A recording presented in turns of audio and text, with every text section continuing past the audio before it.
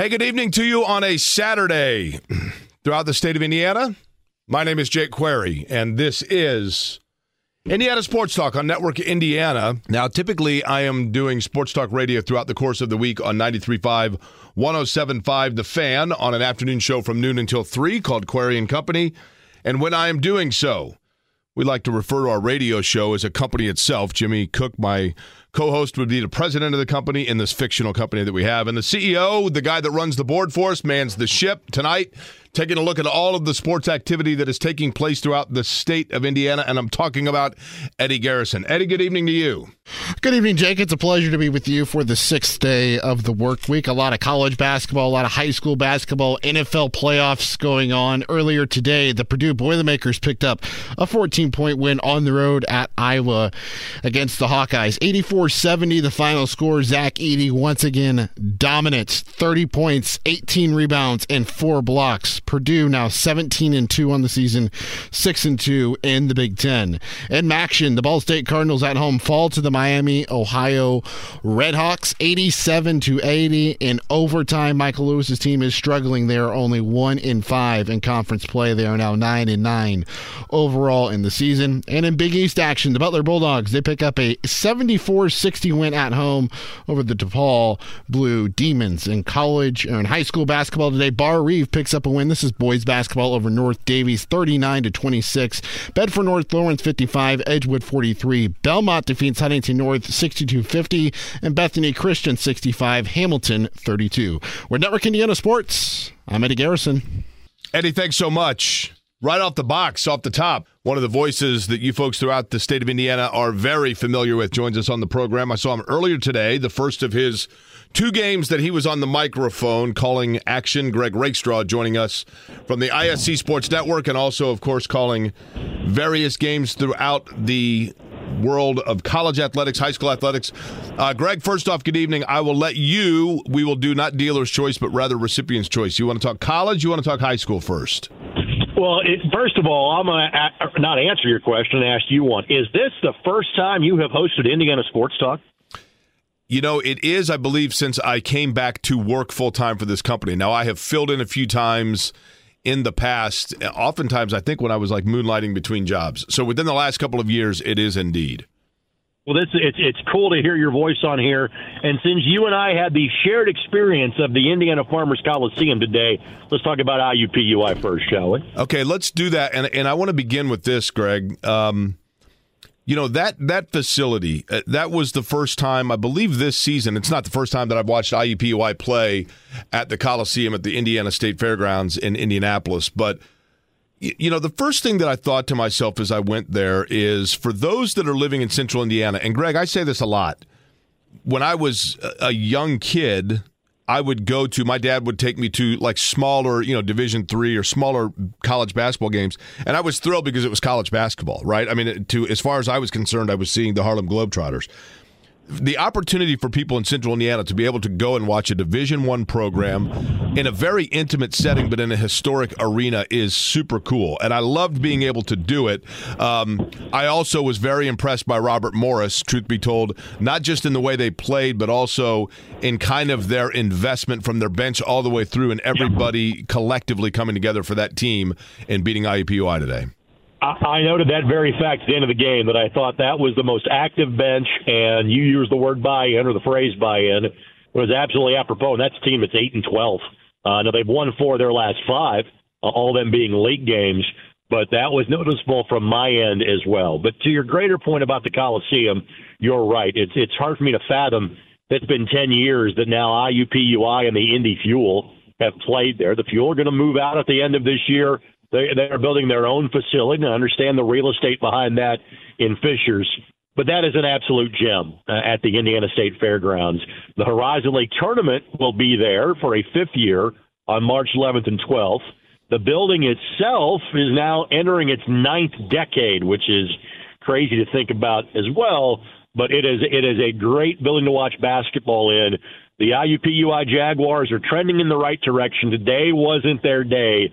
But hopefully you will see more and more people watching IUPUI basketball and other events in that building soon because, again, they did a tremendous job when they reimagined it a decade ago. And Greg, when you talk about IUPUI, that is a team and a roster that, correct me if I'm wrong here, still kind of fighting their footing just because they haven't been healthy. I mean, injuries have absolutely at times prohibited them from getting any sort of consistency and feel throughout league play.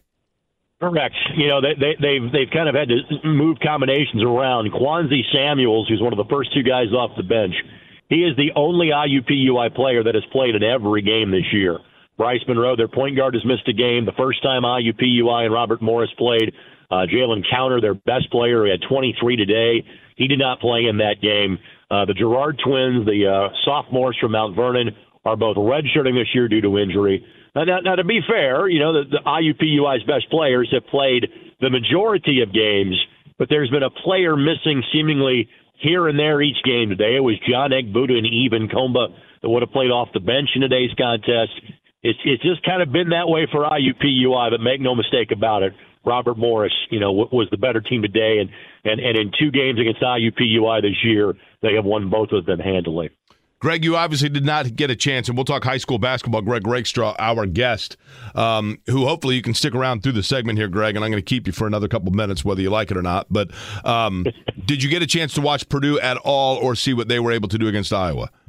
I know the end result. I know they won. I did not get to watch much, if any, of the game, but you will take a week where you get two road wins. They're like gold. So impressed by the Boilermakers that they could back it up after their demolition of Indiana on Tuesday with a road win in Iowa City this afternoon. I think the thing that Purdue has improved upon so much, Greg, from a year ago is we know how good Zach Edey is, but what we see now is that in the nights or the possessions where he doesn't get it going, they now have a pretty clear understanding of who is able to kind of carry that and how they distribute the ball around the outside. Greg, we'll continue the conversation. We'll talk high school with you as well, if that is cool with you. Of course. All right, Greg Rakestraw will be back with us. You are listening to Indiana Sports Talk, and you're listening to it here on a Saturday night on Network Indiana. Back here on Network Indiana, Jake Query, Eddie Garrison along as well. Greg Rakestraw joining us. Thank you to the Indiana Donor Network for always making possible Indiana Sports Talk here on a Saturday evening. Greg, let's switch a little bit to high school basketball. You are on your way home. That's not unusual on a weekend night from a high school game, so tell me what you had tonight. So Westfield and Tri-West was the game this evening, and Westfield suffered their first loss of the season last night against Brownsburg after playing a rescheduled game on Wednesday against Noblesville. So last night against a good but not great Brownsburg team was kind of a trap game. Westfield fell 62-56, their first loss of the season. They came into the week number 3 in the AP, the coaches poll, and the Sagarin ratings. They bounced back and played like it tonight. Dispatched of Tri-West 68-27. Tri-West is a good team. They're a good 3A team. They're now 10-4 on the season. But Westfield scored the first 13 points. They were up 23-2 at the end of the first quarter. They led 30-2 at one point in the first half. And this one got to the running clock by the time we got to the end of the third quarter. It was a quick game, but it was a stellar performance by Westfield. They were led by Nick Book, who scored 21 points. And, Jake, you are used to dealing with Kiwis. Scott Dixon conversations by the dozens come immediately to mind. Nick is from New Zealand. He played at Oak Hill Academy. His sister works for the Indiana Pacers, and so Nick decided to move to Westfield to live with her and play a year of Indiana high school basketball. He has been a godsend for the Shamrocks. He partners with Trey Buchanan. You probably know Trey's dad, Chad, as in general manager of the Indiana Pacers. Trey had a more quiet night tonight. Westfield was tremendous, and simply put, Westfield is one of the best teams in Indiana high school basketball this year. And, Greg, if I'm not mistaken, their student manager is the son of Ryan Carr, who is the director of scouting and player development for the Indiana Pacers. So they got it all covered in Westfield, right? It has gotten to that point where there's a lot of Pacers and Colts sons and daughters of their personnel that attend Westfield High School at this point. Obviously, Chris Ballard's son was the starting quarterback for a year at Westfield. He now plays at the University of Kansas. Anthony Richardson's little brother is a football player at Westfield as well. But regardless of who moms and dads are, the guys that Shane Sumter has playing for him are pretty talented. I think they're getting the maximum out of that team. They've got a huge game coming up in 2 weeks. They will take on Fishers Fishers and Allen are thought to be the best two teams in the state. They're the two teams that are still left undefeated going into this weekend. And Fishers and Westfield will play on February the 1st for what will likely be the Hoosier Crossroads Conference Championship. Greg, tell me the team in the state right now, boys or girls, because the girls have their drawing tomorrow, I know. Tell me a team that is starting to put it all together right at the right time as we head down the home stretch. One of the teams that I think is the best story, just because historically their program has not been great, is Lawrence Central on the girls' side. They are 21-1. They are number 2 in the state. Number 1, Hamilton Southeastern lost to Lawrence North of all teams on Tuesday. So LC should be the number 1 team in the state. They've got the Lampley sisters, Jayla and Lola, that are both absolutely fantastic players. Their mom was an outstanding player at Purdue. Their point guard, Layla Abdur-Rakib, is just a junior. They're all underclassmen. Lawrence Central has not won a postseason game. Not a sectional, has not won a postseason game since 2001, yet they will likely enter the postseason as the number 1 team in the state.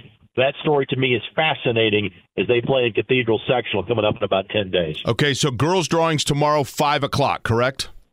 That is correct, and you can hear it on many of these same radio stations. For a lot of stations, they'll have the girls pairing show at 5 and Pacers basketball at 7:30. Not exactly an off Sunday in the state of Indiana coming up tomorrow. Now, Greg, probably impossible to do, Greg Rakestraw, in the final 30 seconds here if you were to list down the things that you've got ongoing in the next coming week, but I would imagine it's a number of different basketball-related duties, correct? Correct. So New Pal, Lawrence North Wednesday night, IUPUI, Youngstown State on Thursday night. Friday night basketball, North Central, hail to their alma mater, and Warren Central in doubleheader fashion, and then IUPUI Wright State on Sunday afternoon, and spending quality time with you and Derek Schultz on Tuesday morning. That's right. The Query and Schultz podcast from ISC, Tuesday morning tape, 7:30 release. Greg, appreciate it as always. Thank you, Jake. All right, again, Greg Rakestraw here on Network Indiana's Indiana Sports Talk. Time for a scoreboard update. Thank you, Jake. NFL playoffs divisional round going on starting today in the NFL. One game earlier today, the Baltimore Ravens and the Houston Texans. And it was an onslaught, 34-10 final score. The only touchdown for the Texans was a punt return touchdown. C.J. Stroud struggled, 19 of 33, 175 passing yards. No sacks, but he was scrambling for his life the entirety of the game. Lamar Jackson put on a showing, 100 yards on the ground and 2 rushing touchdowns. He also threw for 2 touchdowns. Baltimore will host a AFC championship game next week. At halftime right now in the NFC divisional round, it's the San Francisco 49ers and the Green Bay Packers, 7-6. Not too many fireworks in this one. Deebo Samuel questionable to return for San Francisco. He's dealing with a shoulder injury. Brock Purdy, 125 yards passing and a passing touchdown. Jordan Love has 115 yards through the air. 2 field goals for Green Bay. San Francisco leads by 1, second half about to start. College basketball today, starting in Division II. 87-76 was the final score as the University of Indianapolis Greyhounds pick up their 12th win of the season. They are now 8-1 in Great Lakes Valley Conference play. Now on to Division III, Anderson and Franklin. This game was played in Anderson. They are now 13-4 as the Eagles defeat the Grizz 95-77. They are 8-2 in the HCAC. Meanwhile, Franklin is 7-3 in conference play. And finally, Rose-Hulman, the Fighting Engineers, pick up a win over Bluffton 77-66. Rose-Hulman now 6-4 in conference play. For Network Indiana Sports, I'm Eddie Garrison. Coming to you from Monument Circle in downtown Indianapolis. How are you on a Saturday? My name is Jake Query. Coach Bob Lovell, saw him earlier today working with Greg Rakestraw, and certainly happy to fill in when the coach needs some time off. He is raising some money for a great cause in Plainfield tonight. And so as a result of that, sitting in and keeping the seat warm, Eddie Garrison, the other voice that you hear on this show, getting us caught up on everything that is going on in the world of sports, and that includes the NFL playoffs, as right now you just heard him mention San Francisco, 7-6 leaders over the San Francisco 49ers, and then earlier tonight, Eddie Garrison, I'll bring you back in to comment on this real quick. I had said on our show that we do together on Friday, that being yesterday, I guaranteed that one of the two number one seeds in the NFL playoffs was going to lose in the divisional round. I actually thought for like a quarter and a half that Houston might make me look prophetic, but in reality, now all of my chips, I guess, would be on Green Bay. But San Francisco has yet to really, and Green Bay actually has kind of missed some opportunities here to have a halftime lead. Yeah, they really have. At the end of the first half, San Francisco had the ball. I think they had a chance to score, but they played it safe knowing they get the ball to start the second half. So they missed a field goal, 48 yards. And Deebo Samuel's been in and out of the game. At first, he was checked for a concussion. Now he's being evaluated for a shoulder injury. And with the way Green Bay can defend in the secondary, I think that's a huge loss, and I think a big part of that 49er offense today with Deebo, because Jair Alexander can certainly contain Brandon Ayuk, which leaves Christian McCaffrey and George Kittle as the two primary weapons for Brock Purdy. Now, just remember, Eddie, if San Francisco wins this game and my prediction does not come true, then we forget I ever said it. But if for some reason Green Bay wins, then we talk about it nonstop on Monday. Fair? Yeah, it'll be like you and Charles Barkley. If they both go wrong, you guarantee something and it goes the polar opposite way. That's exactly right. Hey, college basketball last night, and you heard Eddie give the scoreboard update of some of the games that took place around the state of Indiana today at the University of Indianapolis, for example. He gave that score Rose-Hulman as well. We may talk to Tony Donahue, who had the call for Rose-Hulman coming up tonight. But big story last night in college basketball. We're going to talk to George Montgomery, who was there last night in Madison as Indiana continued their losing ways against Wisconsin. I don't mean that Indiana continued their losing ways, but they have a nearly quarter-century-long losing streak at Wisconsin, and that continued last night. But the story of the game was not even the score or the disparity of the score, because actually Indiana, once they got down big, made some decent run to get things. For a second there, it looked like midway through the second they might claw their way back into the game. But the story continues to be the lack of discipline for Indiana, quite frankly. And look, it is not my desire, nor I think probably even to a great extent my place, to come on to a show of which I'm not the primary host and use it as a platform to blowtorch things or make insipid comments about anybody.